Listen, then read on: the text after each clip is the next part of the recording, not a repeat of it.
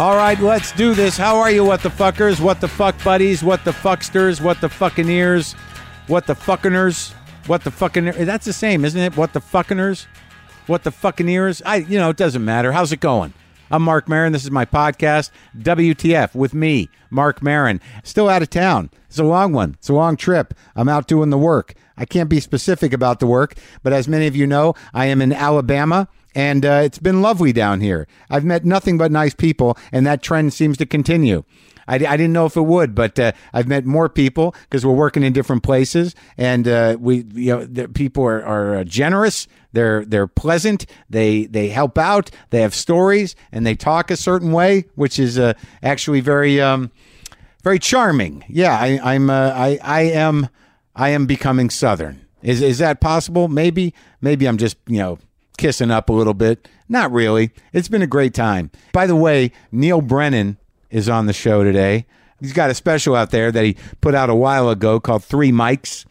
But many of you who've listened to this show for a while know that Neal, this is the second time Neal's been on, because Neal was on once before and he didn't want me to release it. I'll explain it to you later. But we had a very good conversation this time.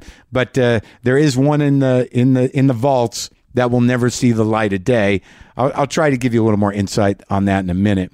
So, I'm down south. I told you guys I had to go to New York for 2 days, but I was down here doing the work for 4 days, and I was getting a little strung out. I was getting a little hot. It was a little too hot out for me, even though the work was going good. It was just like, oh God, it was a little slow. I'd enjoyed the 4 days, but I had to go up to New York to do some press for Glow. And I flew into LaGuardia, which I don't usually do. Usually I go to JFK because I'm flying from the West Coast. And I can't remember the last fucking time I flew into LaGuardia. But it must have been a regional flight. I remember flying there when I was in college and stuff on the shuttle. I believe used to go into LaGuardia. But what hit me this time really was I flew in, and LaGuardia doesn't look like it used to, but you do take a different flight path. And that was the airport that I flew in all the time when I was growing up in New Mexico.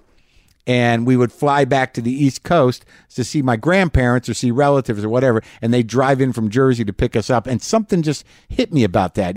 I was flying in, you fly in from a different direction.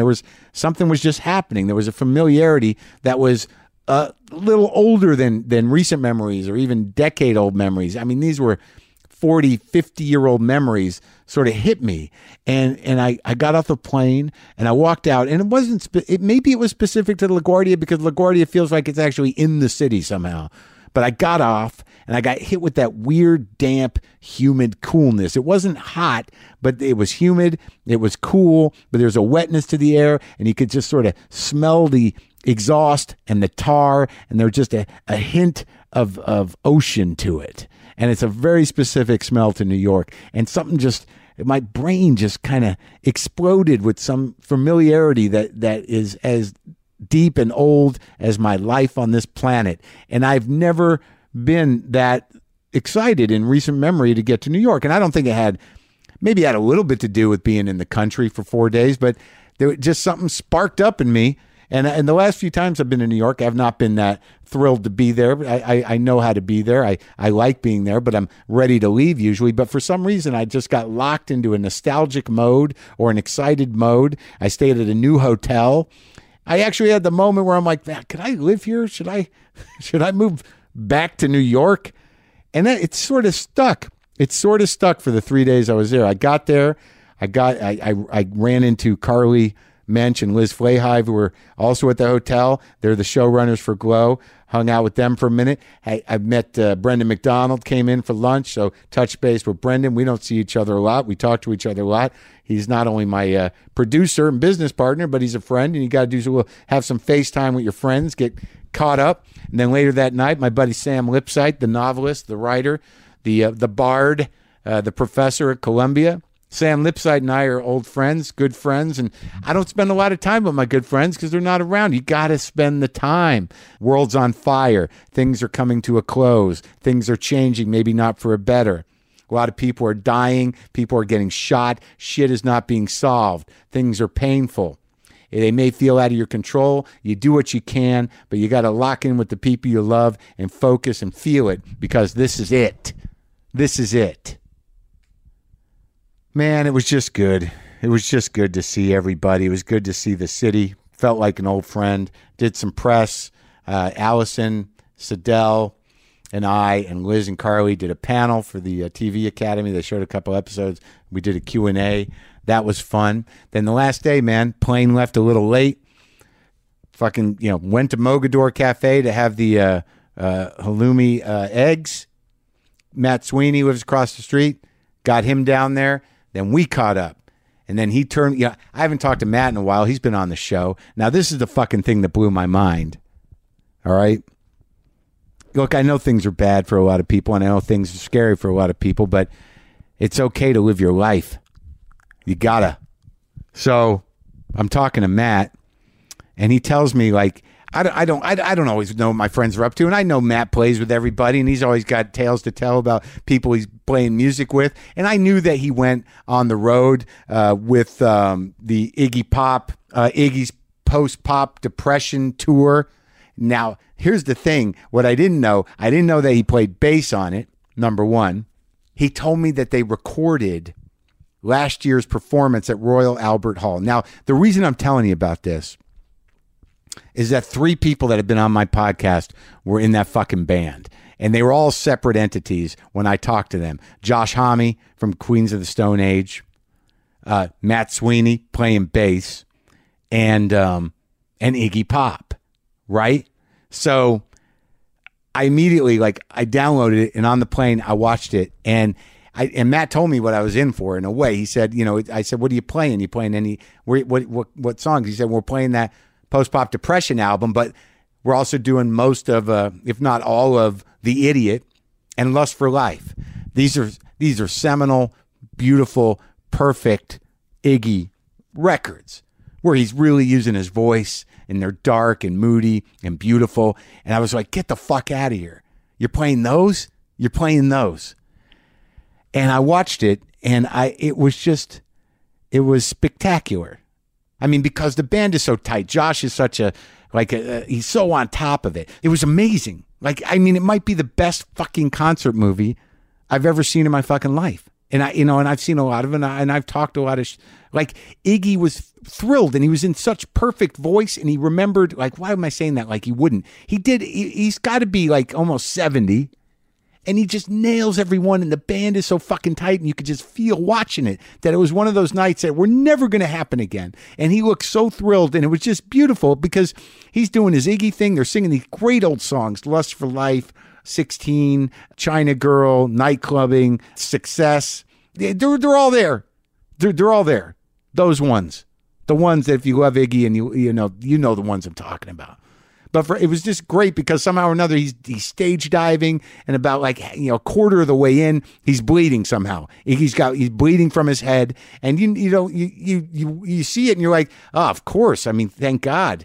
I mean, that's what he does. If he's not bleeding from something, it's not a good Iggy Pop show. I don't know how it happened, but and he had blood on the side of his face dripping the entire concert, and he's just so thrilled. You could just tell he was having the night of his life. And watching it, I tell you, man, it's just an Iggy concert, but I got choked up, man. I got choked up because I knew that fucking thing, that was never going to happen again.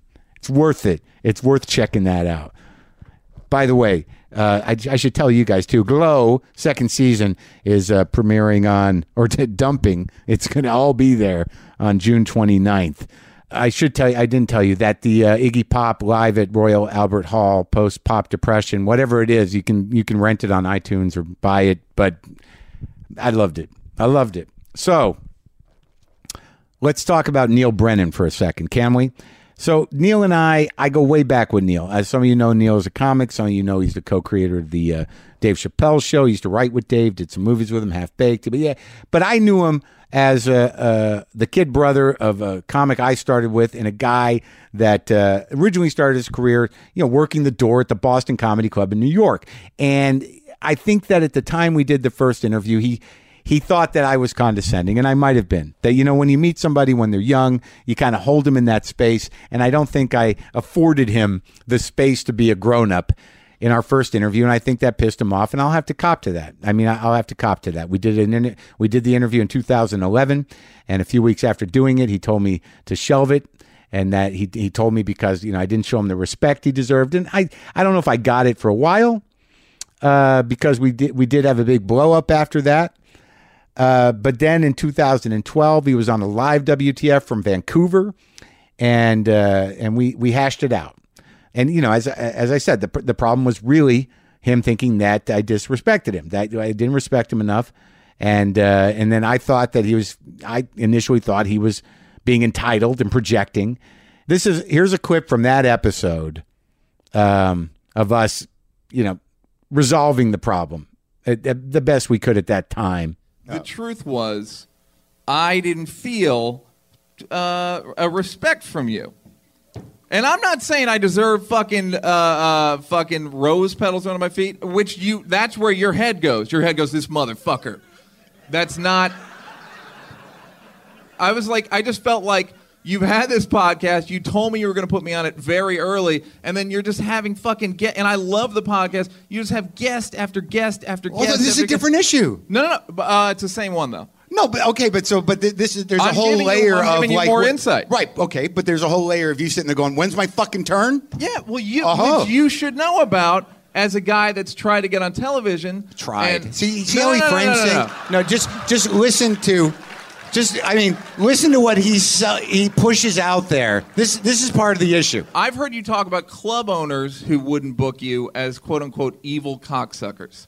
So I know that's when you're being excluded from something, there's going to be a visceral reaction. Don't act like you're magnanimous. Like, well, no, they make their choices and we're all adults here.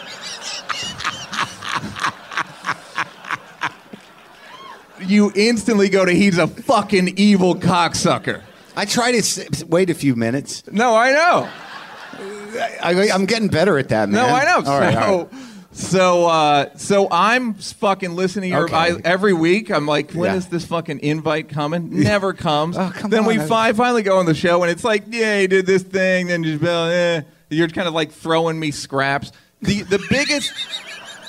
Yeah, I guess so. Was that big popular? I guess. No, it's fucking insanely popular, way beyond where it should be popular. If you hadn't known me as a fucking little kid, as like a 17-year-old kid, right, you'd have more like abstract respect for me. So I felt like I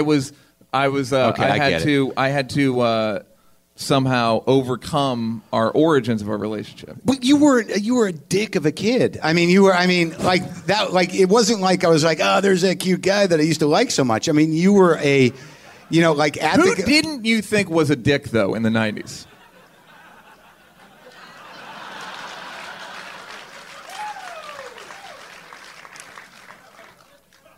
I don't know. Yeah, the list is like, it's a fucking lot of dicks and like 3 good people. And I can't even remember them, apparently. Yeah, exactly. 3 good people, most of whom he married. Well, okay. I can take it. Out of I've done 250 of these fucking shows. How many of the people did you think were dicks at the beginning of the interview? Most of them. Yeah. No, I don't know. There's only... That's the arc of the show. This person is a dick. Please welcome so-and-so. No. Then by the end, you go, you know what? You're not a dick. And then, but you go, but next week's guy, total dick.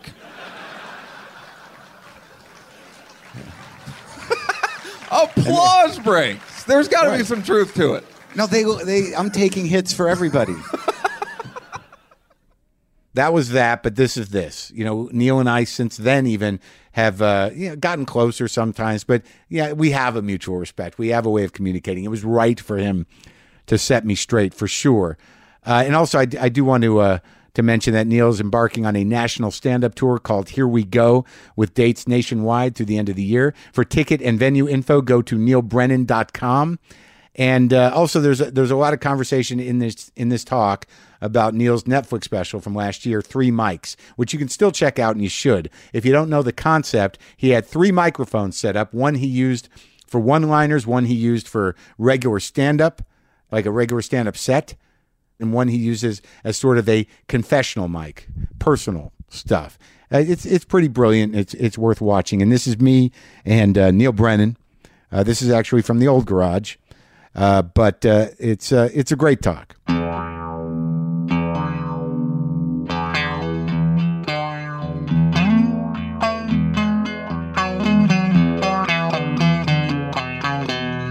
So here we are. We're back. We're back again. I already feel like our tone is better. Yeah, no, I completely agree. That's why I wanted to. That's why I wanted you to eat the last one, and let's redo. Let's let some time wait a few pass. years. Yeah, let's wait a few years. Let's both develop as people, as artists, accomplish some things that are nagging at us. Well, what did you say to me the other night? Because it was resonant, but I don't quite remember it. So I said it's nice to see you get successful enough to do act outs on stage. Oh, that's basically. Oh, what no. saying. I mean, when you said about talking to you, it said like I'd like you to talk to me, like you made like. Oh, right, yeah, like as opposed to maybe whatever idea. An idea of me, right? Which is very difficult to shake. Right, an early idea of somebody is very difficult to shake because you knew me as an 18-year-old doorman at a comedy club. I know, but I think I was thinking about it, and I don't necessarily think that was all of it. I think that we both had an attitude. I don't think that I necessarily was putting you there. I knew what your successes were, but you had this other side of me being the guy who knew you as a doorman. Yes, yeah. So I was paranoid. And you had something, and you were going to be like, this fucking guy. Yeah. No, he doesn't have any respect for my journey. Mm-hmm. Fucking another dad in the world. Another dad to which you had no generosity of spirit about because you were on the same track and you would criticize me for dad shit. It's like, buddy, you got the same thing. How are you shitting on me about it when you're literally we're in the same swamp? Well, I watch your special, and the difference between my dad and your dad is my dad was insanely needy. Was not, it was not a one-sided shit show. Yes, it was a shit show, and then contrition, and then sadness, and then sucking me back in. Yes, just obliterating my boundaries and just absorbing my sense of self.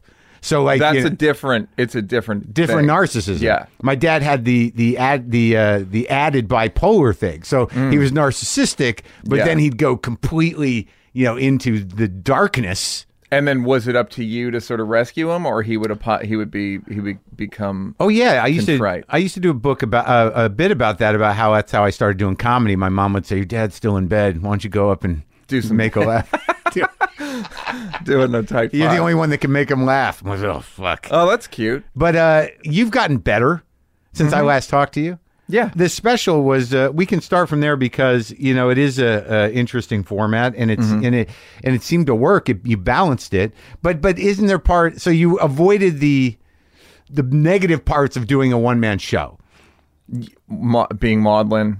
Well, just that narrative where it's like I don't have to be funny. This is honest. And the funny should all be resonant with the emotional journey we're taking. Yes. So you were able to avoid the weight of that. Yes, it's a trap to me because I think it's like it makes the shows not that good, or maybe they're good but they're not very funny. It just seems like a trick. Well, yeah, and they're not around anymore. I think it was a way for people to sort of showcase the whole spectrum of who they are, and it's also a way for stand-ups who are not succeeding or not. They're out. They've done everything they could stand-up wise. So now it's sort of like maybe I need to infuse more of my sadness into this, so people really know me. Yes, and a lot of them were just so sort of like weighty, and like rough.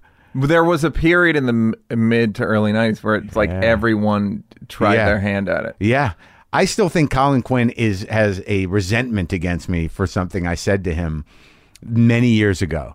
This is even before he put me on Tough Crowd and stuff, because I always felt the tension. But there was one time where when he was like doing his first one-man show, I was at the Cellar sitting with somebody. And, he stopped at the table and he said he was doing this one-man show. And I was like, yeah, you can't hack it on the road anymore, huh? And I remember he just looked at me and like bit his knuckle and says, you don't know me well enough to say that. Yeah. And I think that was it. That was it for me and Colin for life. Yep. Can you see that? Yeah, sometimes that's all it takes. Just one thing, man. I know. That's your strength. That's your gift. I can't do that. You can end it in one. It's like a game show where like I can end this relationship in one sentence. Give me a second. Let me get a little information about you. Okay, I think I'm ready. Yeah. I guess I did do that. But when you were working on that thing, so one mic's the jokes, and those like that was interesting too, because the one-liners, they're all great, but because of the way you've evolved as a comic, you don't really do that type of joke. No, they were tweets basically. Oh, really? They were just good tweets. Right. They were tweets, and I was like, I can't. If you have an act and you're building out a hunk, an area, then you'll go like, there's a one line I can throw in there. They didn't match with anything, so I was like, I had all these excess things. Yeah.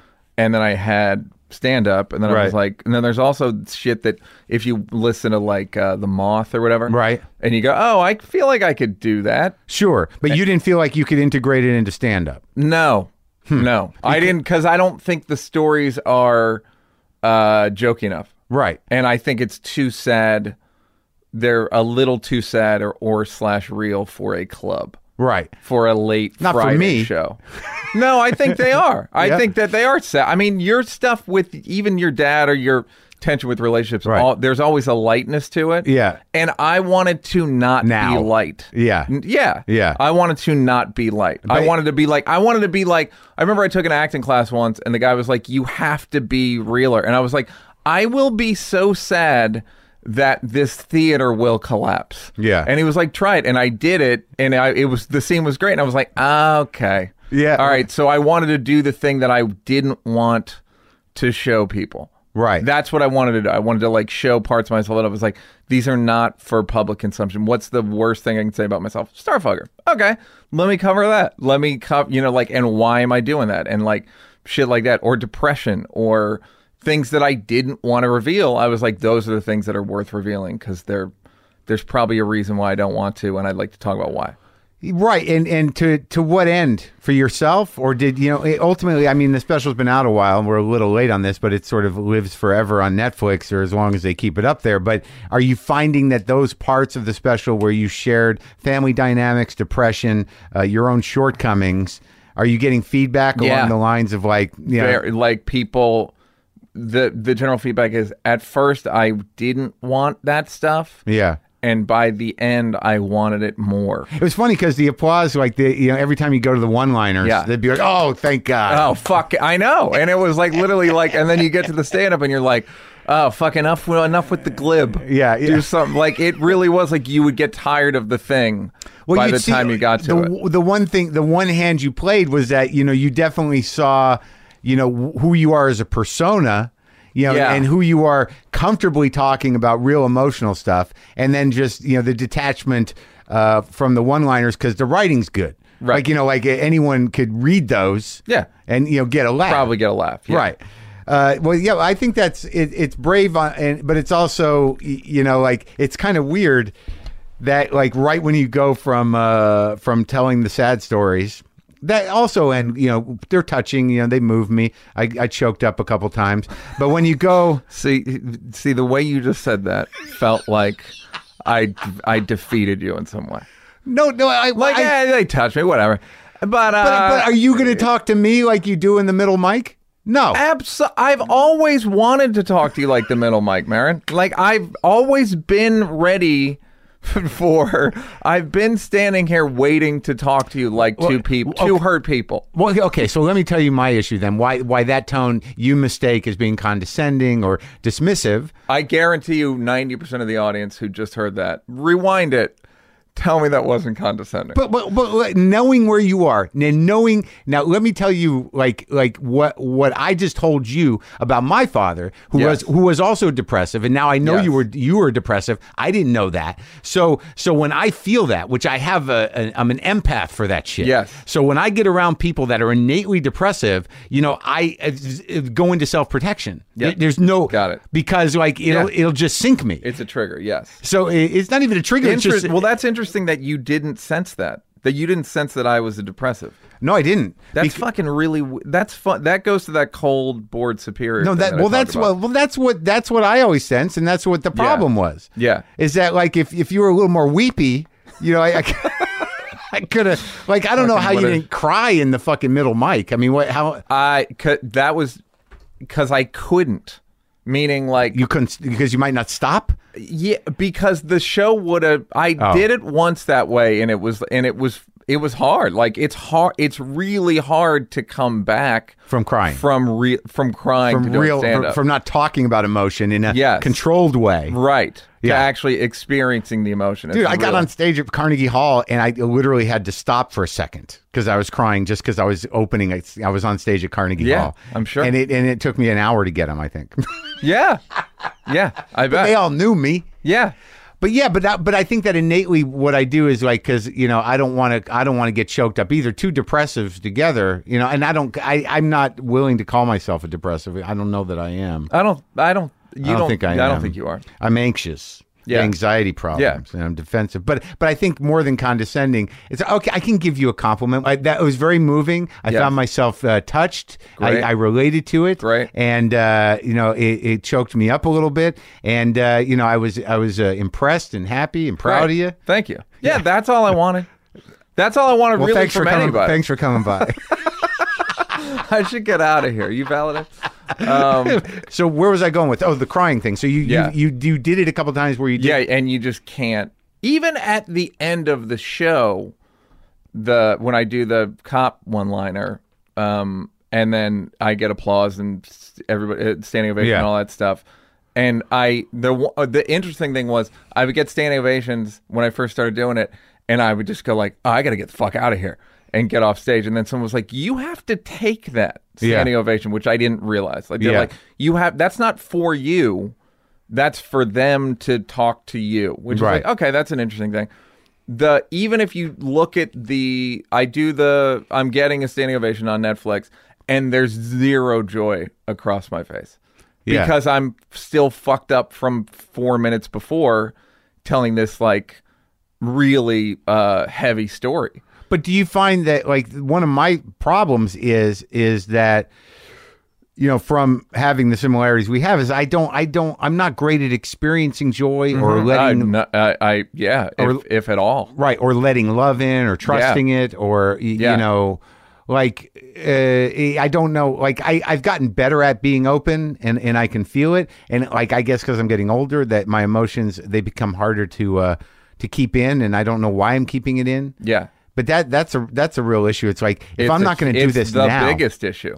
Yeah, to me. Right. If I'm not going to let these things happen now, when and because if not now, when? I bet you can relate to the idea that you've had this external success, like most of your dreams or goals that you've accomplished. Yeah. And you kind of go, okay, so what was I getting at? Right. Why am I doing all this? To experience joy. And you go, well, I didn't quite get it with that. So I don't know if I was that clear on that. Were you clear on that? Because you say that in the show. I've only gotten more clear with it in the last year, in that I really feel like, that's a good 3 mics is a good thing, and I've done some good stuff in my life and career, and like I'm less like curious about like, am I good or talented? I'm like, oh, I'm good and talented. So now what? Yeah. So now what? What am I getting at? Like, what do I want to experience? And you stop. I hang it up.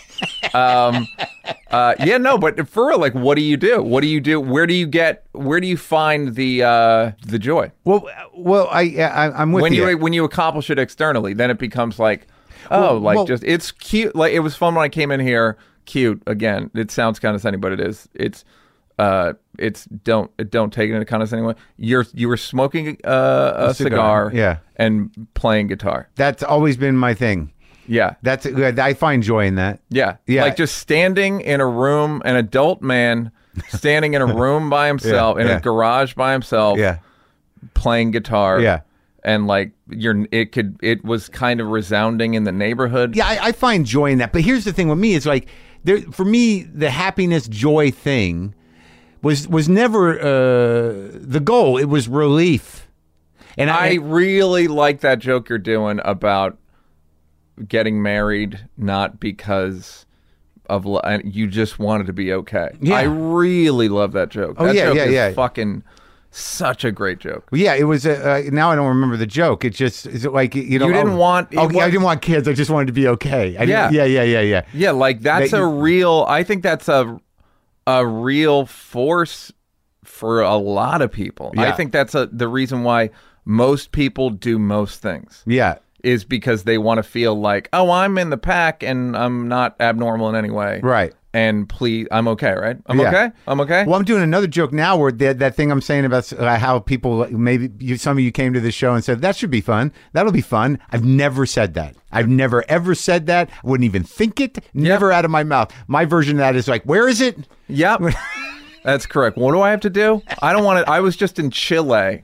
And they were like, I was in Santiago, Chile, shooting something. And they were like, let's go to Valparaiso. And I was like, no, no, I don't want to fucking do anything. Let me just stay safe in my little corner. I have my little thing that I do, and I'll just do that.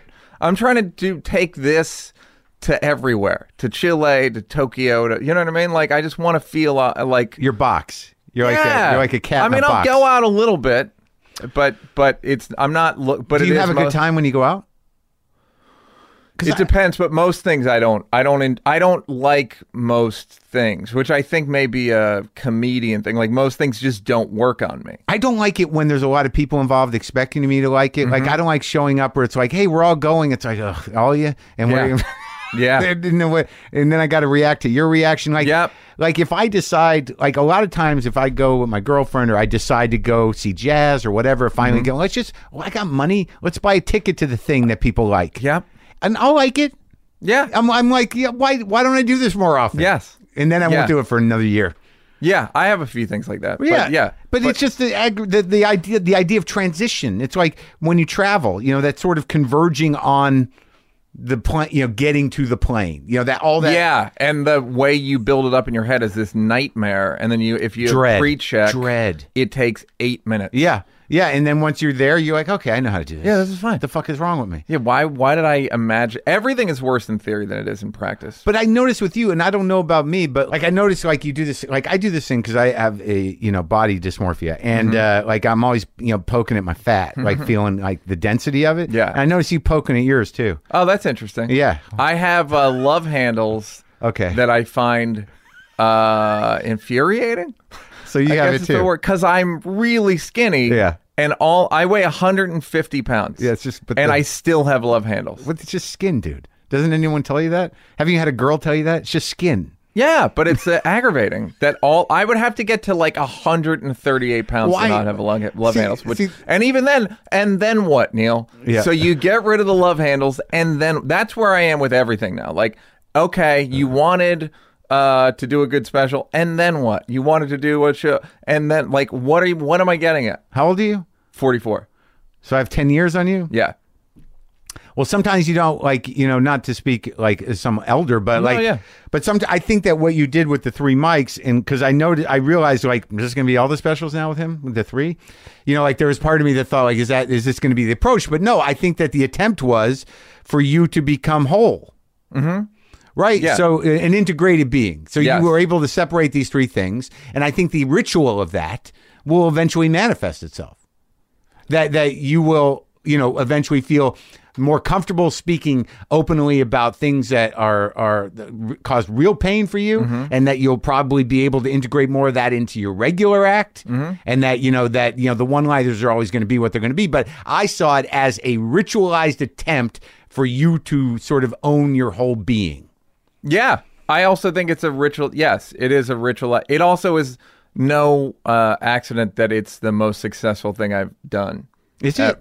I mean, Chappelle Show, but I did it with Dave. So like the most successful thing I've done by myself by a huge factor. Oh, in terms of executing it? Execution and the way it was received. Yeah. And that's so the interesting thing was it made me, it was more about feeling the bad news was the acceptance from the outside made me feel good. Yeah. Which That's not bad news. Yeah, I know, but it's like, success won't make you happy and all that stuff. And it's like, well, it kind of did.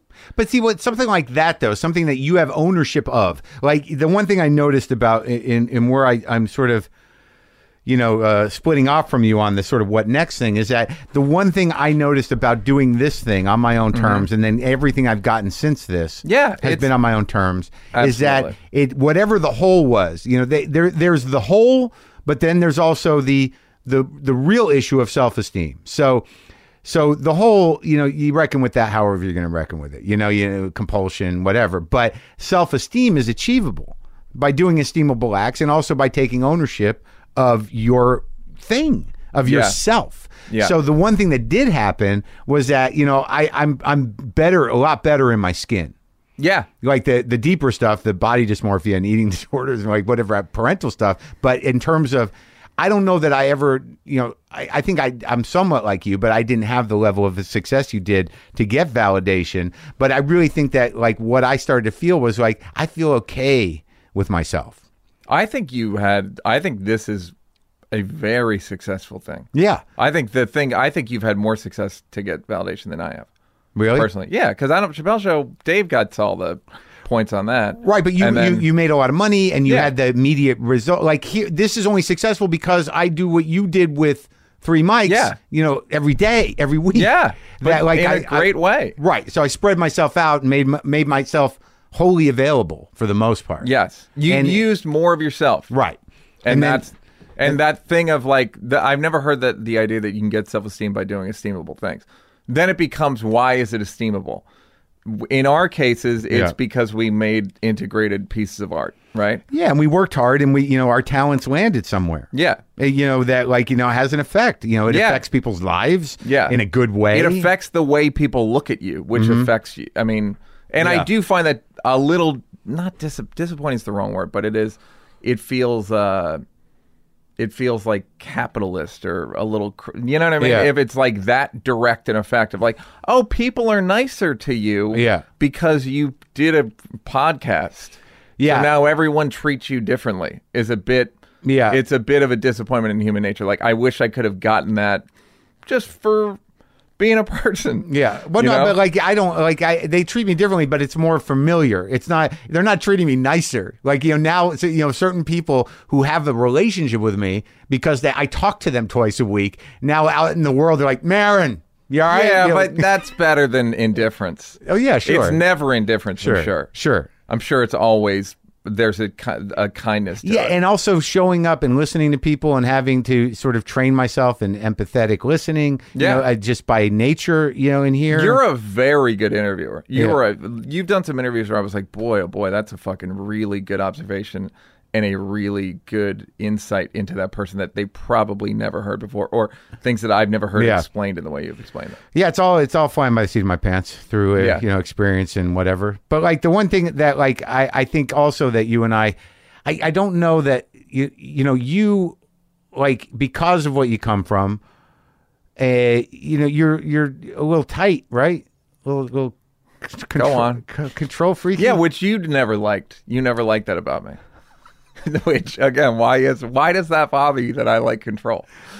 I'm from chaos. I know. So why wouldn't I want to be a director and have things just how I like them? I'm not judging your choices in life. No, but there's always been a little something about. Marc, you can take the processor, the Marron processor, the microscope. You can point it at people. You can deduce things that I'm a control freak.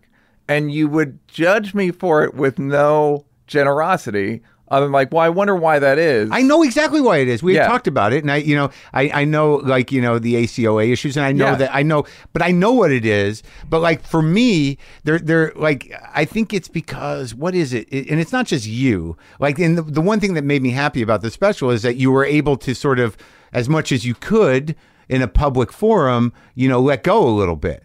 Like in terms of like when you're talking about where you come from, right? There were moments like that's what the issue with me is like. I don't know why he didn't cry. There was part of me that's sort of like, why is he squirt out a few? This kid, this 44-year-old kid. Yeah, because No, you yeah, explained but it. that's You the thing explained is, it to me. I also like writing. Yeah, I know. Do you know what I mean? Like, Yeah. I like saying things. I like writing things the way they're supposed to. I like precision. Like, my favorite comedians are all pretty precise. Yeah. You know what I mean? Like, Sure. I respect that. Except for, like, listed on your wiki page is one of your, Dave Juskow is one of your. That's very funny. I think Juskow is fucking. Did you put very that in funny. there? He's I didn't very put that funny. in, but I didn't have nothing to do with it. It said influences. There were like four influences. No, I have, because I used to, when I was in high school, I'd go to New York Yeah. and hang out with Kevin, my brother, Yeah.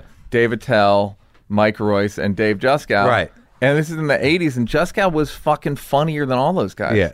Juskow was really funny. I guess because, like, what it is, what you're feeling again is really, it's just our personalities. It's not being judgmental. Is I'm kind of messy, and you're not messy, and there's part of me that's Yes. sort of like, why doesn't he get messy? Like when Yeah. you're on stage, it's like he's so, like, organized. Everything's precise. It's like I want to see him fucking lose it. I do. Well, I mean, there's times where I do crowd work and I'll shit on. I mean, like, I can do right. that, but I also am not my version of wanting you to have joy. Yeah, but that's your version of joy. Yeah. Do you know what I mean? I guess. That's, again, there's plenty of times where, like, the other night I said some really funny shit off the cuff on stage. Oh, good. It was fun. Yeah. Good. I'll get you tape. Like, it was fun, but it wasn't more fun than writing a great joke and saying it correctly. Well, and also I think there's envy on my part because I don't know if it's discipline. My process is my process, and it doesn't involve, like, a joke for me will evolve over 6 months. Like, you don't See, but I would counter that, because there are guys like you who go, like, I don't write anything down. I just go up there and feel it. I'm like, you do it the same way every night. Right. Whether you realize it or No, not. I do. You're doing it. And Of I'm not course. saying that in a way of, like, dismissive, but I've heard guys talk about, like, yeah, I just go up there and feel it, so I don't say it the same way. I'm like, you always say the joke the same way. Well, yeah, that's my process, right? Until I get, but sometimes I'm tagless. Like when you go up there and when you wrote it out, you're like, this is going to start here and it's going to end there. Yeah. Like, I'm like, it'll start here and I don't really know what's over here. Yeah. But I know it's funny enough in the middle. Yeah. To hold its own. Yeah. And I'll wait till the thing happens at the end. Yes. I almost feel like there is a danger in that, like, Oh, well, yeah. it's also, I don't want to feel like that part of the show is shitty. Yeah. No. Because I'd rather I want it to be good, and then I'll add tags to the good thing. Right. Instead of, like, let's see what happens. Because I'm not charismatic enough a performer to go, like, fucking go up there and let him drink in the persona a little bit. Like, no. Like, these things have to work on paper. Well, there you go. So that's the difference. So there you go. That's just the way you are. You don't think you're charismatic enough to wing it. That's what I found a lot recently is I've directed a few and worked on a few specials of other people. Yeah. People are really afraid of bombing and getting heckled. Uh-huh. Like, people that you wouldn't believe are, like, really afraid of Some people can't handle it. Yeah, like, they just they don't even want a moment of silence. Really? Yeah, like, people that are really, like, I don't like that. And I don't even like looking down. What does that tell you? That people are paranoid and they're defensive and they have the worst. They think that the worst will happen. But I can relate to it because there is part of me that's like, no, every fucking screw should be tight. Well, yeah, because on a day-to-day basis when you were growing up, you didn't know what was going to happen. You had no idea. You get heckled at any time. You know where it was going to come with from. These hands. Yeah, brothers or dad. You didn't know where it was going to come from, the sky, below, above. You didn't know. Because like I try to do that, but like there's something about my nature where it's like on more later, I had to deal with something when I walked out on stage. There was a woman who was talking to me. She was drunk, and it was like right when they brought me out. Are you happy that happened? I left it in. Yeah, but was it like, had you forgotten about it 20 minutes later? Meaning, like, when you did, was it like... I find I like things, that are undeniably, in the moment. Because, like, a lot of us pretend like we're making shit up. But when something really happens in the moment and there's a reaction to it, even if it doesn't involve somebody else, I'm so thrilled that, that I'm that present. Right. And that, it was witnessed and that it happened. Like a lot of times after doing an hour, I'll walk off stage. I have one line right now in my new stuff that I can't wait to do. And I don't even know if, it's just like, I'm excited about one piece, one line. Yeah. And, but like a lot of times when I write the way I write, because I think it's part of why I do it the way I do it, is to make sure that I'm, engaged and alive, and I'm not just running for laughs, that like I'm having an active, conversation with me in them and through the audience. Yeah. Well, there's a part of me that wonders, not like what's the value of that, but it's nourishing for me. Yeah. The soul thing. Yeah. Do you know what I mean? Like, even if nobody ever sees it, even if one door guy comes up and goes, "You did a thing the other night," and I'm like, "Oh yeah, okay, yeah." Yeah. No, I'm with. Yeah, again, it's because I crave control, I guess. No, but I do enjoy like a crowd work thing or something I've never said before that just comes to me. That's fucking super satisfying. But I guess I don't pursue it. But if you go back, like this idea, like the only thing with my nature is with control freaks is that I do have an innate desire to bully them, and That's such a weird instinct. And I just want to see them lose it a little bit. Like I don't know why, because then I can connect with you. You know what I mean? It's like, okay, you got your shit tight and it's together, but like I want to see what's in there. If I don't feel like I'm connecting because someone has healthy boundaries. Oh yeah, that old thing. Yeah, I'm gonna keep poking until I wake up whatever. Oh yeah, because I see you do that on Twitter sometimes. I'm like, what is he doing? Where you'll just go and pick a fight with Patton or something. And I'm like, what are you? I haven't done that in a long time. Yeah, no. But that to me is like, why bring that sort of? That just immediately fills me with like bad chemicals that I don't want. It just makes me feel like, that would stress me out so bad. I never won when I did that. It just stresses me out so badly. That's the thing that you would. The worst party you likes to pursue. Yeah, the conflict of like starting, drama of some kind or shit. You know what I mean? Like, I'm not sure why I do it. But there's certain types of people where like their control thing is just so like I don't have access. Right. And I want it for whatever reason. I want to connect with them, or I want them to see me is probably what it is. I want you to fucking register this. Yeah. So I'm going to upset you. Well, and that must be how has that manifested itself in relationships with women? That whole thing, that becomes more like if I can, back in the day where I'm not in that now, but where if I met somebody who was equally, afraid of intimacy, but very drama ridden, that you would cause things to cause problems to avoid just like opening just sitting your heart there and being there. Yeah, if you're constantly in contrition or drama, it feels like intimacy when you're crying and apologizing. It's hard to get, and it's also hard to get out of that.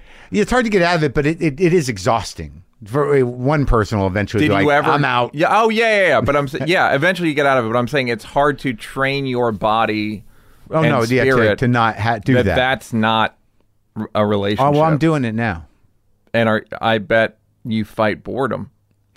It's not so much boredom. It's like it's more of a sort of like you want to put it on the other person, but it's not them. It's you. It's not boredom. It's more of a sort of like what is the feeling? It's more tension. I don't feel like I feel not bored, but kind of like. I know I got to step up to this. Like, I know it's a matter of unlocking something in me. Do you know what I mean? But then what happens is like, do I want to unlock it with this person? Do I want to unlock it at all? That's the thing that I like. That other joke that you've been doing that I like, which is the thing about dying alone. Oh, yeah. Of like the great fear. Yeah. Of dying alone. And you're like, what's the... So what?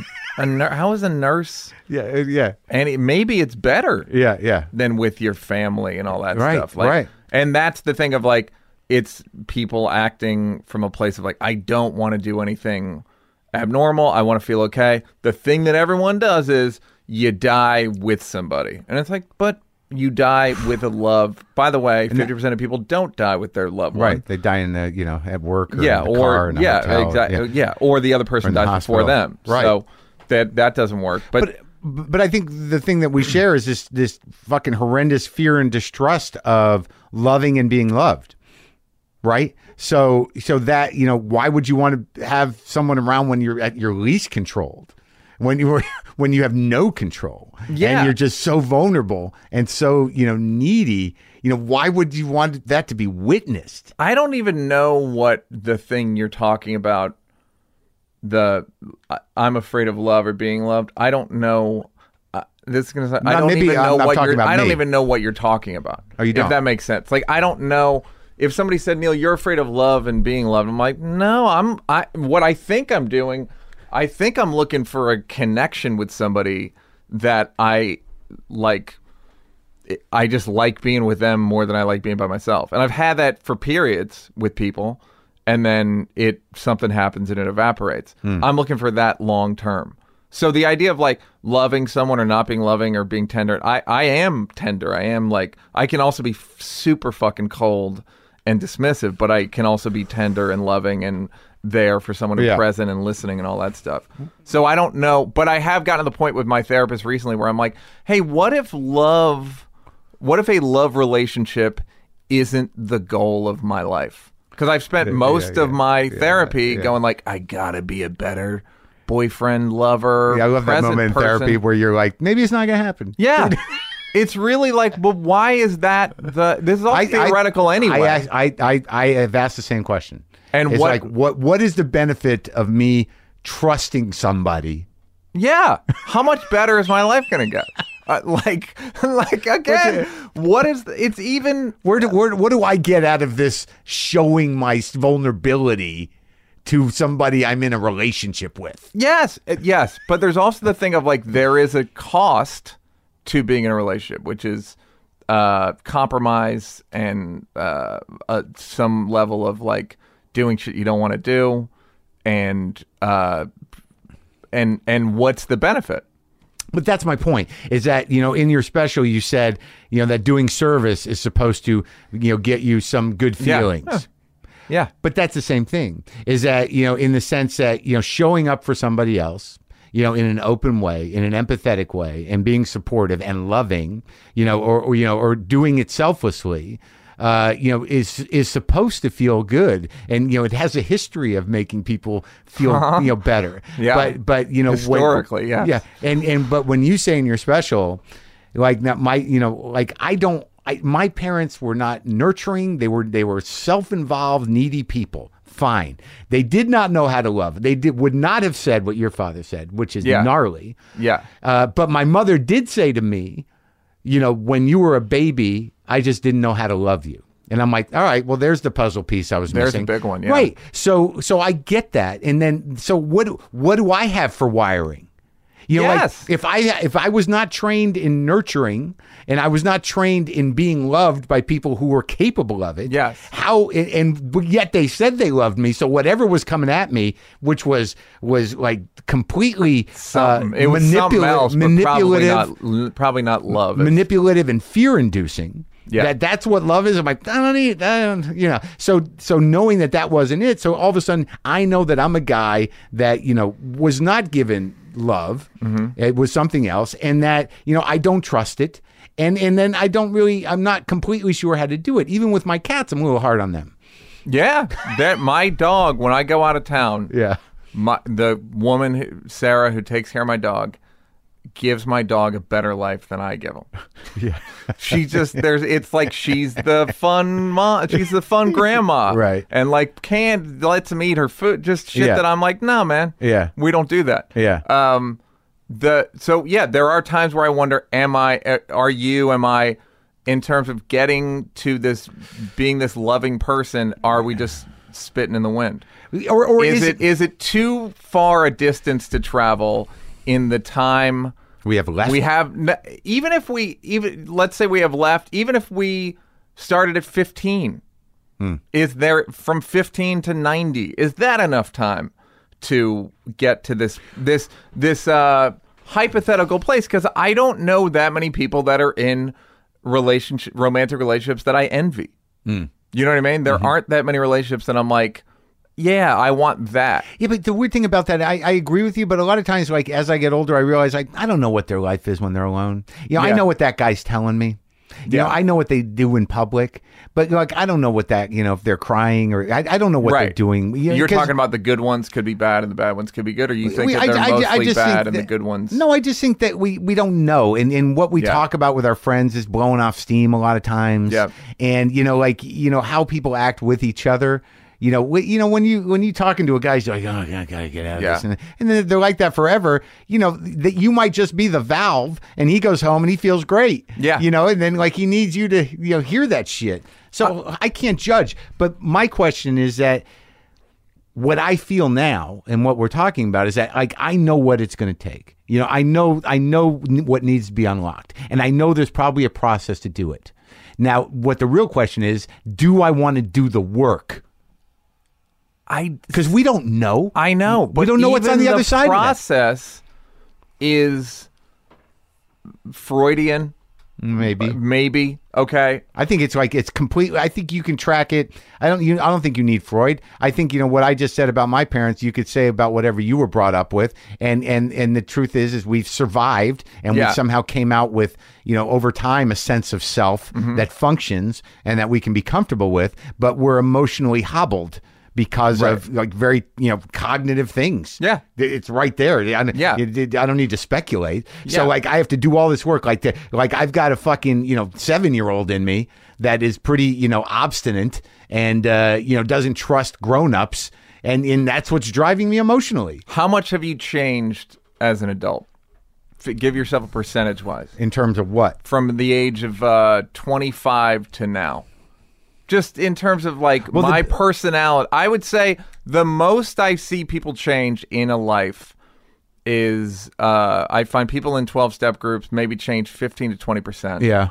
And the most. That's like fucking people that go to meetings and work. Well, that's because you take out this horrible thing, this monster that you were possessed by. Yeah. So that's 10% right there. Right. But it's still like and this is an everyday thing. Yeah. You can maybe alter yourself 15%. I think that with age and with experience, whether you acknowledge it or not, and with the sort of like natural kind of, slowly not giving a fuck about things that used to really drive your life, that certain change happens. I think there's a core thing that might not change, but I know that, that once I arced out on sort of bitterness and hostility and hurting myself and sort of being self-pitying, that, I was able to get back to something, to start back where I did enjoy watching people and getting laughs and listening to people. Like, like my heart You've gotten a lot more generous of spirit in the last 5 years. Right. Yeah, that happened. And I think that was a return to something that, I stopped when I was, maybe, in college. Yeah. When I started getting my heart broken and started getting, the shit started coming down a little bit. I think I just locked in and I was like, fuck you, fuck this. Yeah. That's what I wonder about with this love, this unlocking the love thing. Well, also, do you think that we might risk our do you really want that kind of potential peace? Because it seems to be a choice. Yeah, here's the thing. The thing I was going to say is with the people that are in good relationships that I know. Yeah, it's you can tell before because they're kind of happy-go-lucky people. Yeah, you and I are not happy-go-lucky. You and I are cranks. Yeah, I know. And then people go like, "You guys are all comedians. Don't you have fun?" I'm like, no, mostly what me and my friends do is we call each other and fucking I go crank and then they go crank back. Yeah. And that's what we've been doing for fucking 20 years. And like maybe that's what my life is. And there's a part of me that thinks that this dream of becoming a quote unquote integrated person that's capable of love and being loved is a bit like I'm going to be a pitcher in the Major League Baseball league. Really? Yeah, there's part of me that's like, I don't think it's possible. I don't think I can get, or maybe I could get there from here, but maybe not. And maybe it's a waste of time. Well, I think maybe not. Like, yeah, it might not happen. But what is a waste of time? Is there like some steps that you know about? Has it been laid out to you? No, I mean, my therapist sort of kind of implied that there's a thing that if I came more often and we could do this thing, but I'm kind of like, I don't know, man. I don't know. I'm really looking for like some sort of magic bullet. Yeah. In terms of that stuff. And I don't think it exists. Yeah. But fuck. Yeah. It would be nice to feel like to just be. It's like that line that Jason Alexander says in Seinfeld, like, I just want to be normal. Yeah. Why can't it be normal? I don't know that anybody is really. Yeah. And I don't know that we really want that. Yeah. Yeah, really. I mean, yeah, and how do you balance the crank that generates jokes and how would you do that and be this peaceful, happy person? Which speaks to the thing earlier of experiencing real joy. You know? Well, to me, it comes down to like a strange boundary thing. Because I think that you, like, you, the way you grew up in your thing was, you had to put armor on. Mm-hmm. Whereas, like, I just was a sponge for garbage, like, and it all permeated it. And my neediness, just knows no bounds innately. So I had to start, slowly understanding, for myself what boundaries are and honoring them in others and try to have them for myself. It's not that was something I had to learn. So do you respect people's boundaries now? You don't feel the need to No, I don't. I don't. Like when I'm in the process of like, creating new jokes and stuff, like lately I've been a little snippy. I've been saying some shit about people, like I have a little old Marin behavior, but I know it's happening. Like, I'll take a shot at somebody and be like, I'm sorry. That was, or I'll talk shit about somebody, to somebody else. And I'm like, what am I doing? It's unnecessary. And that comes from just the insecurity of creativity. Like I'm smoking cigars. I'm going a little nuts. I'm trying to get some new jokes together. So there's an innate thing that happens when I need to create, right? Where I gotta start hating on myself about something in a bigger way for me to get to where I need to get to the truth of whatever that is. Because if in terms of the crank thing, it's like the thing with other people or with a relationship is like, if I'm open, and I'm feeling good about myself, as soon as someone walks in the room, I'm like exhausted. I'm sort of like, now I gotta deal with this. Even if it's just, hey, how's it going? I'm like, I can't. You take on their energy? Or I you take just take on their whole thing? At some part of that. Right. Their whole life force. Yeah, it's I think that's a standard codependent problem. Yeah. But like, I'm okay by myself. I'll nap a little more. I'll probably jerk off, during the day, Great. Glad. Good to hear.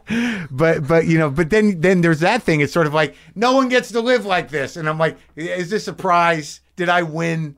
Yeah, no, absolutely. Yeah, there are times where I go like, boy, how much better could this be going? You know what I mean? Where I'm like fucking like cranking in my head. And I'm like, okay.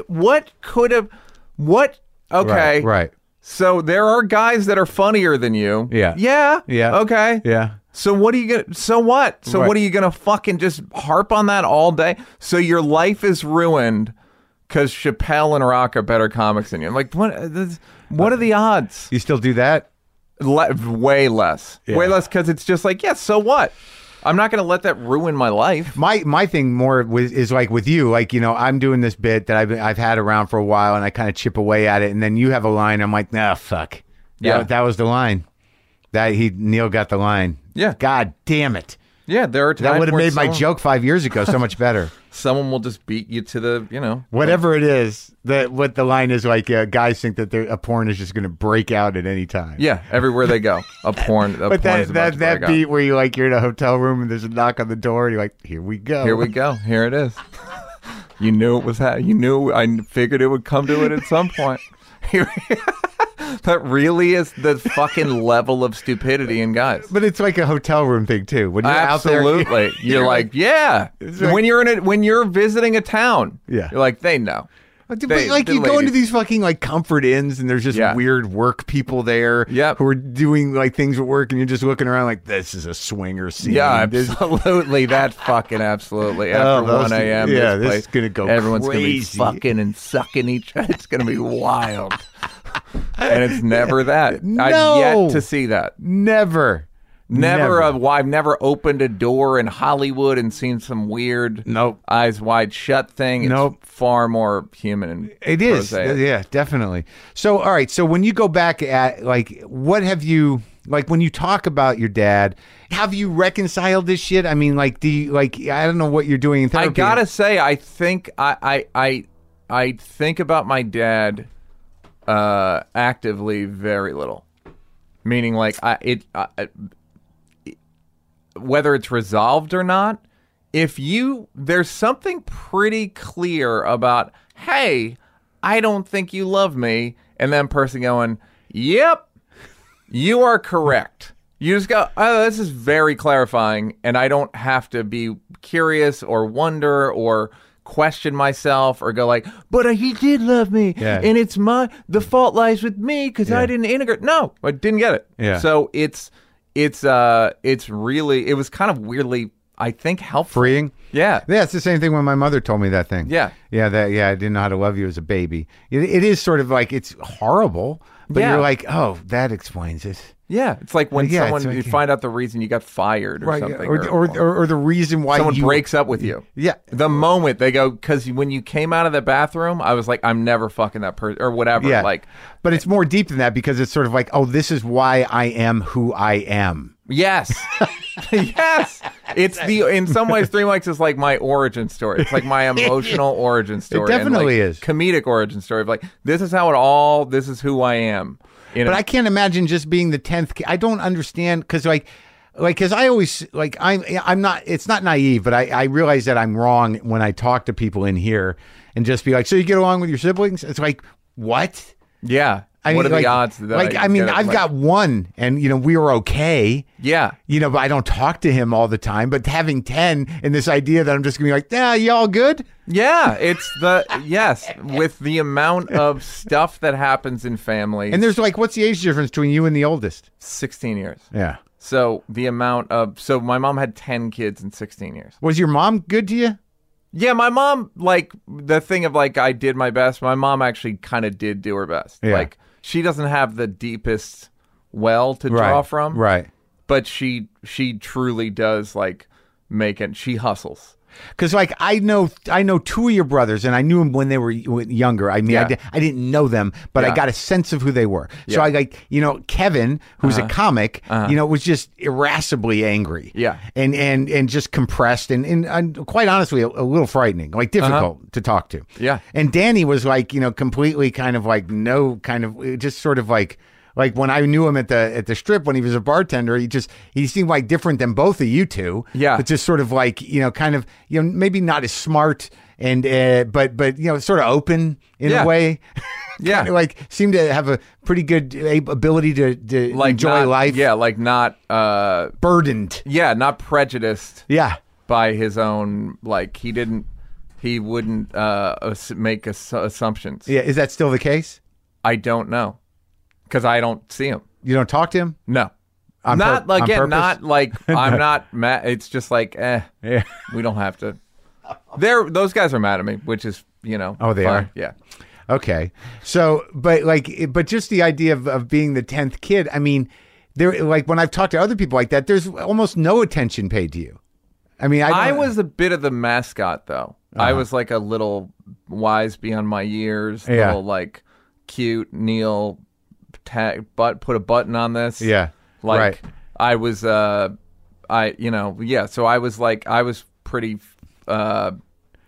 you were like engaging. And everyone, the ones that were around were having a good time with you. Yeah. Right. Yeah. They were all my brothers and sisters were great growing up. Yeah. They were fucking really all to a person, really good older brother. Like, and your parents were together? Yeah. Until probably the 2 years after I moved out, 3 years after I moved out. Oh yeah. Then they realized the smoke cleared and they were like, oh fuck. All the kids were gone and we're like, oh, we were holding on for nothing. What do you they were holding on for you guys. Yeah, but whatever that means. Yeah, like that so I was sure what a bad relationship looked like.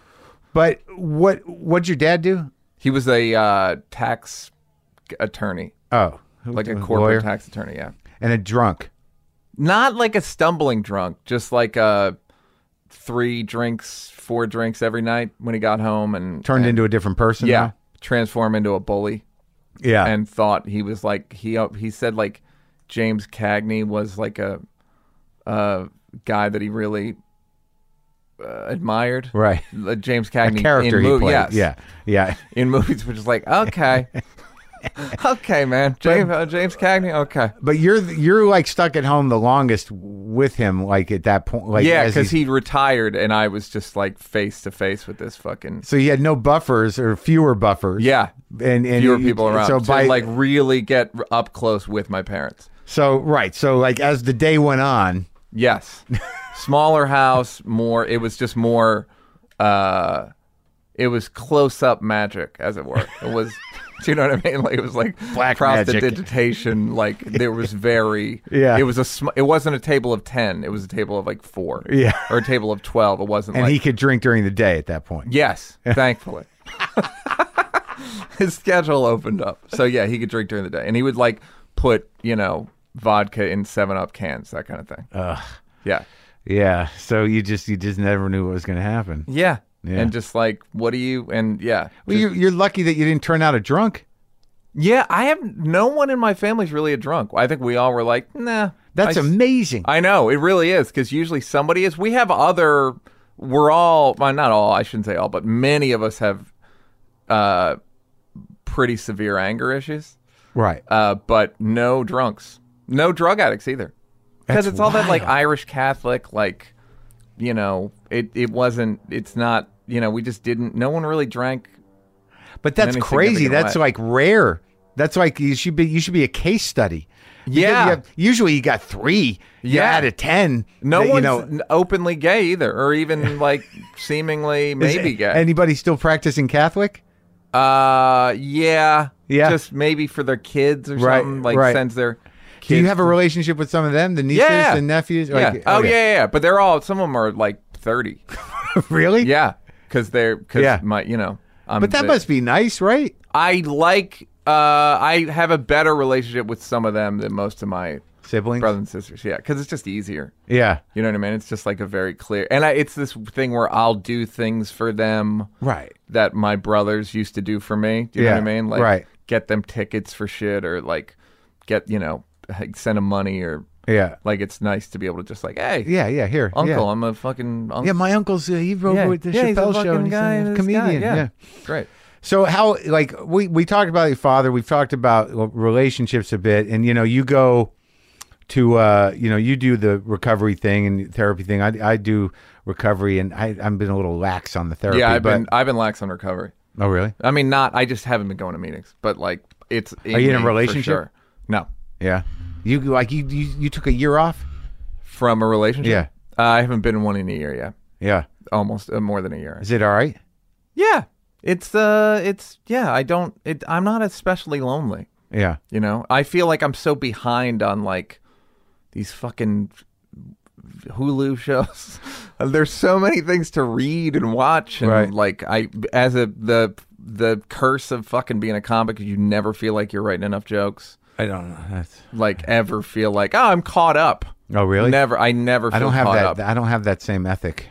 Oh, I just feel like I'm constantly like, you don't have a full out, like, yeah, no, I'm start I'm over. there. I'm yeah, there. you do have that ethic because you just right. But I guess I don't think of it like I got to write jokes today. I'm sort of like, how do I stretch that out? When am I gonna? Yeah, what? I guess it's the same thing. Yeah, but what about, like, I think the last time we talked, and you talk about it in the special about how this idea. I mean, you call it star fucking, but I think you're being a little hard on yourself. I think your nature, to sort of be in the background or.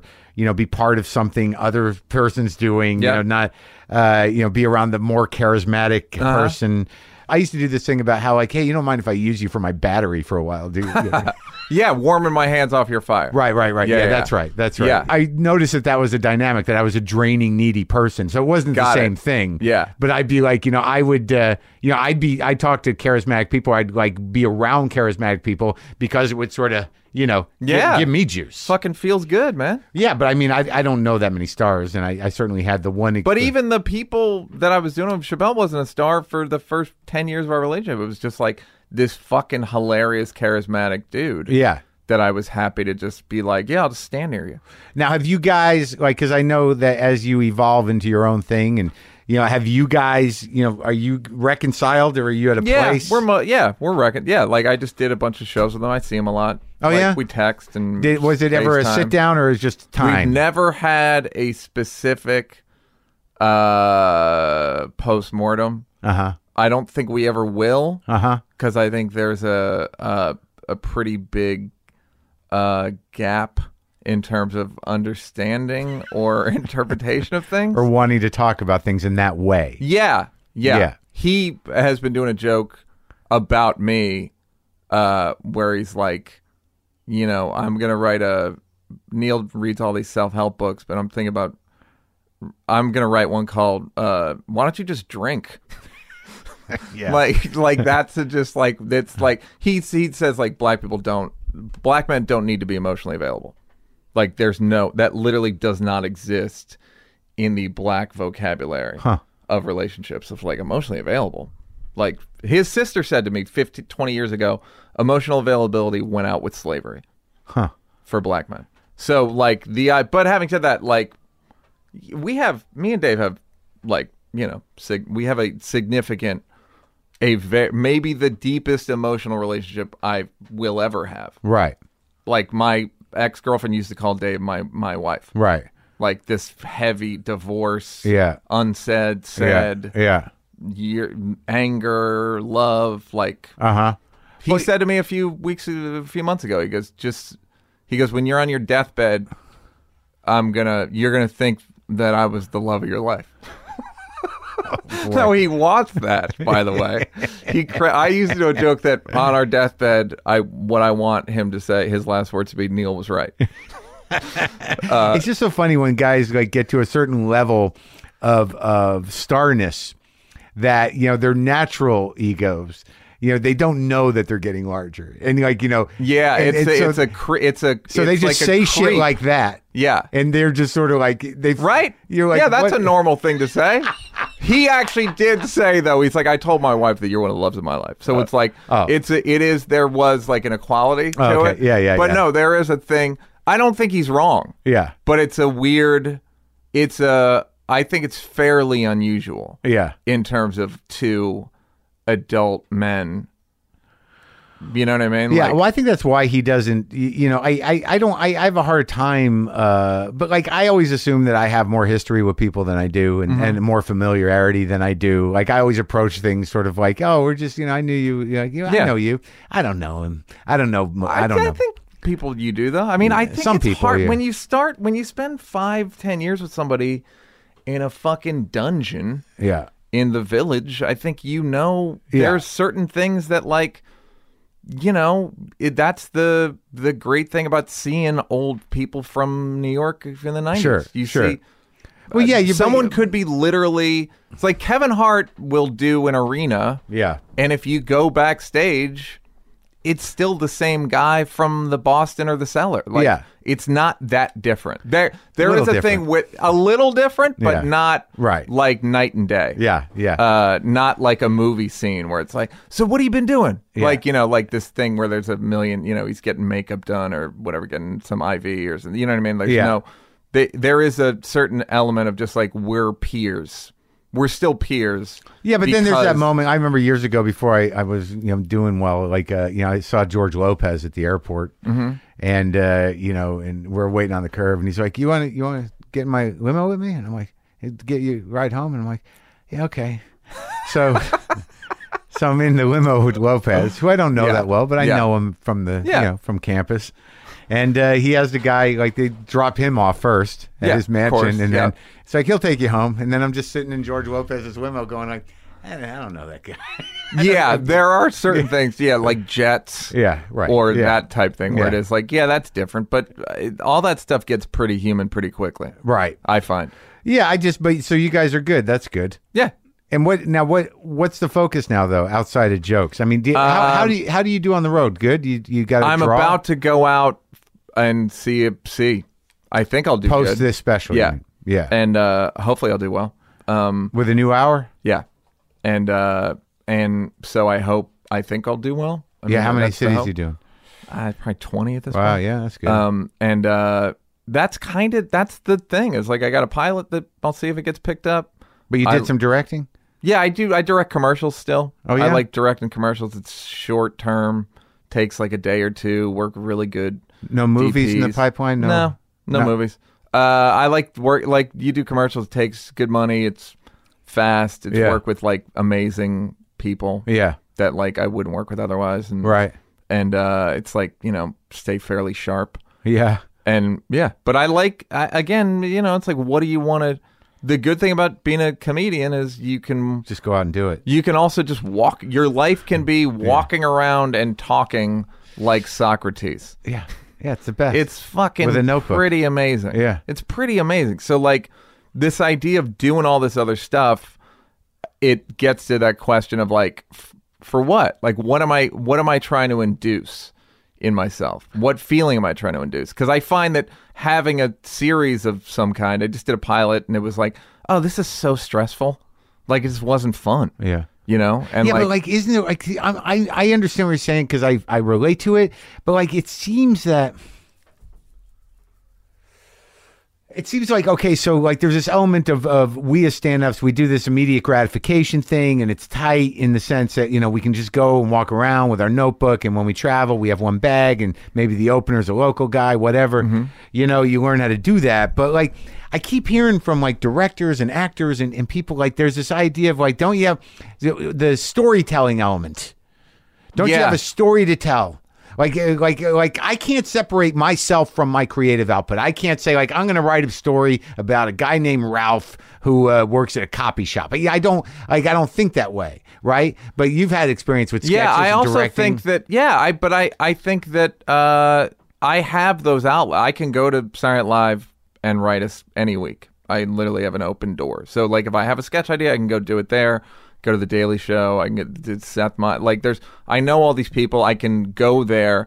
I don't and just say like I got an idea. You want it? You want it? Yeah. Right. Or I'll write it and stay there for the week and Right. shoot it and whatever.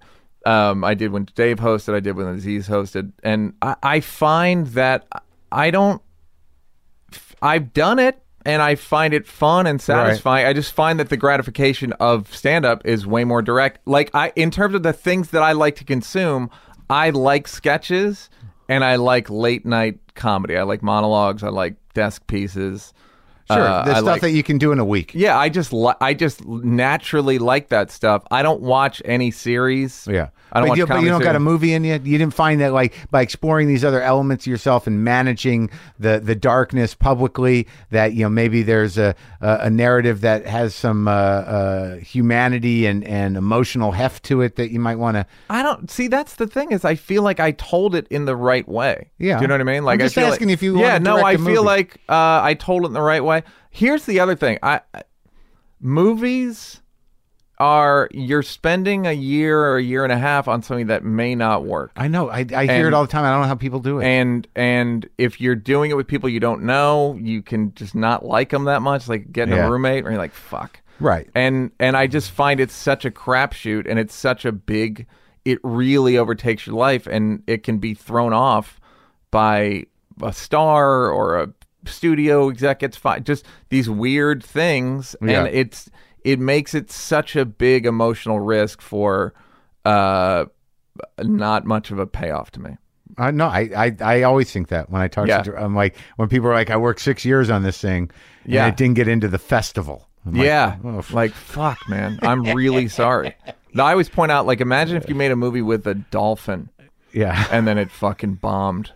You had to go to a fucking pool every day and get the dolphin to be scared. Like, just the fucking, you don't even get to. Yeah. So, like, I find that the things I like doing are short-term things with people I like. Mm-hmm. So I'll work on, if Dave's hosting Saturday Night Live, I'll work on him. I help Rock with his special. Yeah. Like, I just like doing short, and I'll write You helped Rock on the new special? Yeah. What, with Punch Up? Yeah, a little Punch Up, but mostly just more like style. Yeah. Like what he was doing and structure a little bit. Yeah. But more performance and making the sort of divorce stuff mean something. Uh-huh. Because at one point he was kind of rushing through it. Oh yeah. Didn't want to sit in the feeling. Yeah. And I was like, hey man, you gotta do it. Yeah. You gotta sit in it. Give it And he also has that thing of he's done 5 hours, or 6 hours. So it's like, I know the rhythm.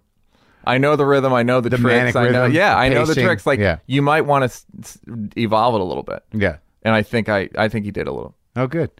So. And you get paid for that. Yeah, but like, yeah. But it's not just sort of like it's like that's a service. Yeah. It wasn't. Yeah, it wasn't. It was born out of friendship, but it was also just like, yeah, you can give me some money. I'm a producer on the special. Oh, good. But yeah, like I just like doing short. I just don't want to get super invested in a thing that is a failure because not my fault. Yeah.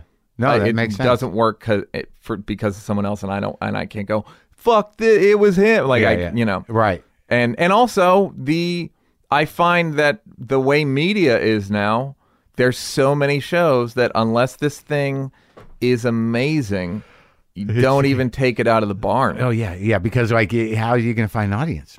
Yeah. Yeah. I mean, there's so many out there, just out there. There's so many people post and you go, and you want to go, I'm happy you're working. Yeah. I really am happy people are working. Yeah. And they're using all their faculties to create this thing. And I don't have the time or interest to watch it. Yeah. Like, sorry. I'm very sorry. That's just not my thing.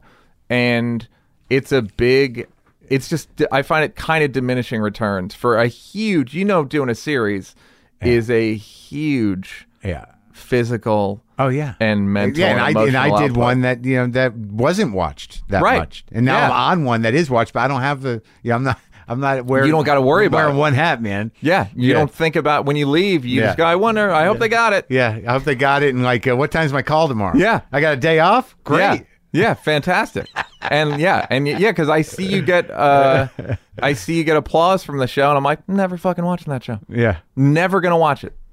My show, Glow. Yeah, never. I never watched the other one. I just don't want. I like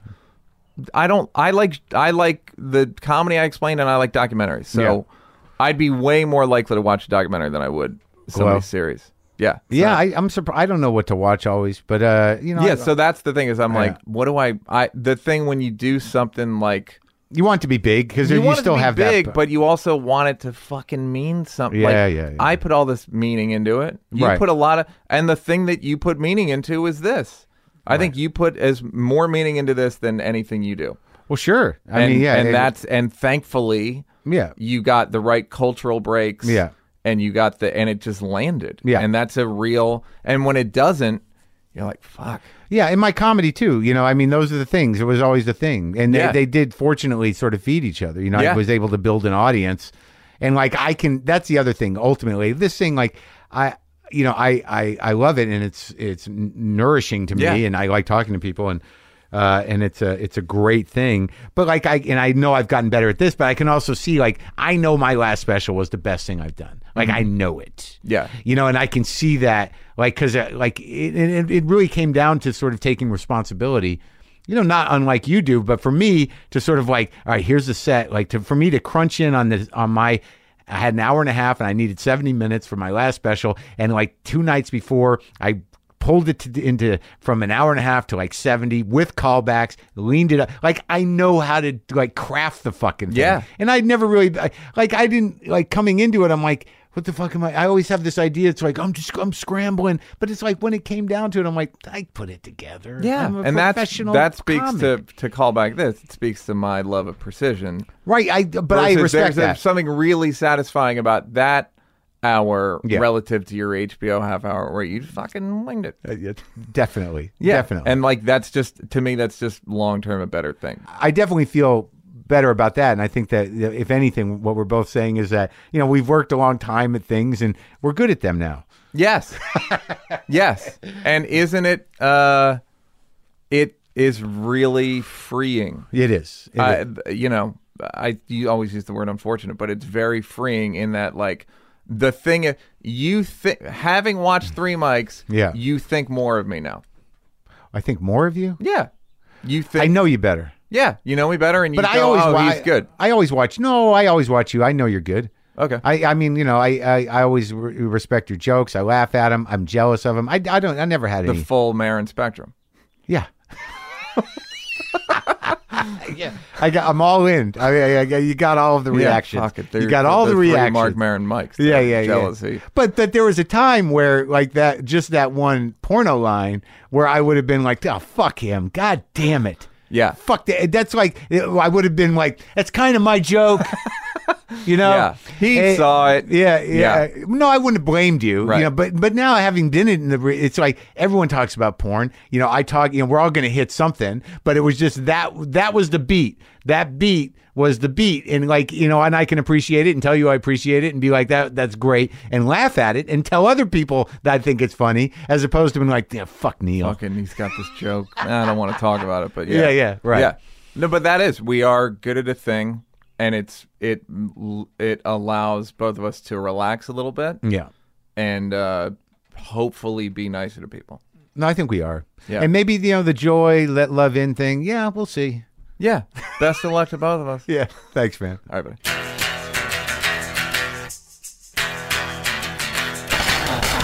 So there you go. I think we're okay. I feel that me and Neal are okay. I do. I was happy to talk to him. I want to remind you that podswag.com is the new home of all WTF merch. Got one more show here. I got one more show from here. Maybe two. I don't know. I'm hot, sweaty, chubby. But it's not going to stay that way. Things pass. Boomer lives!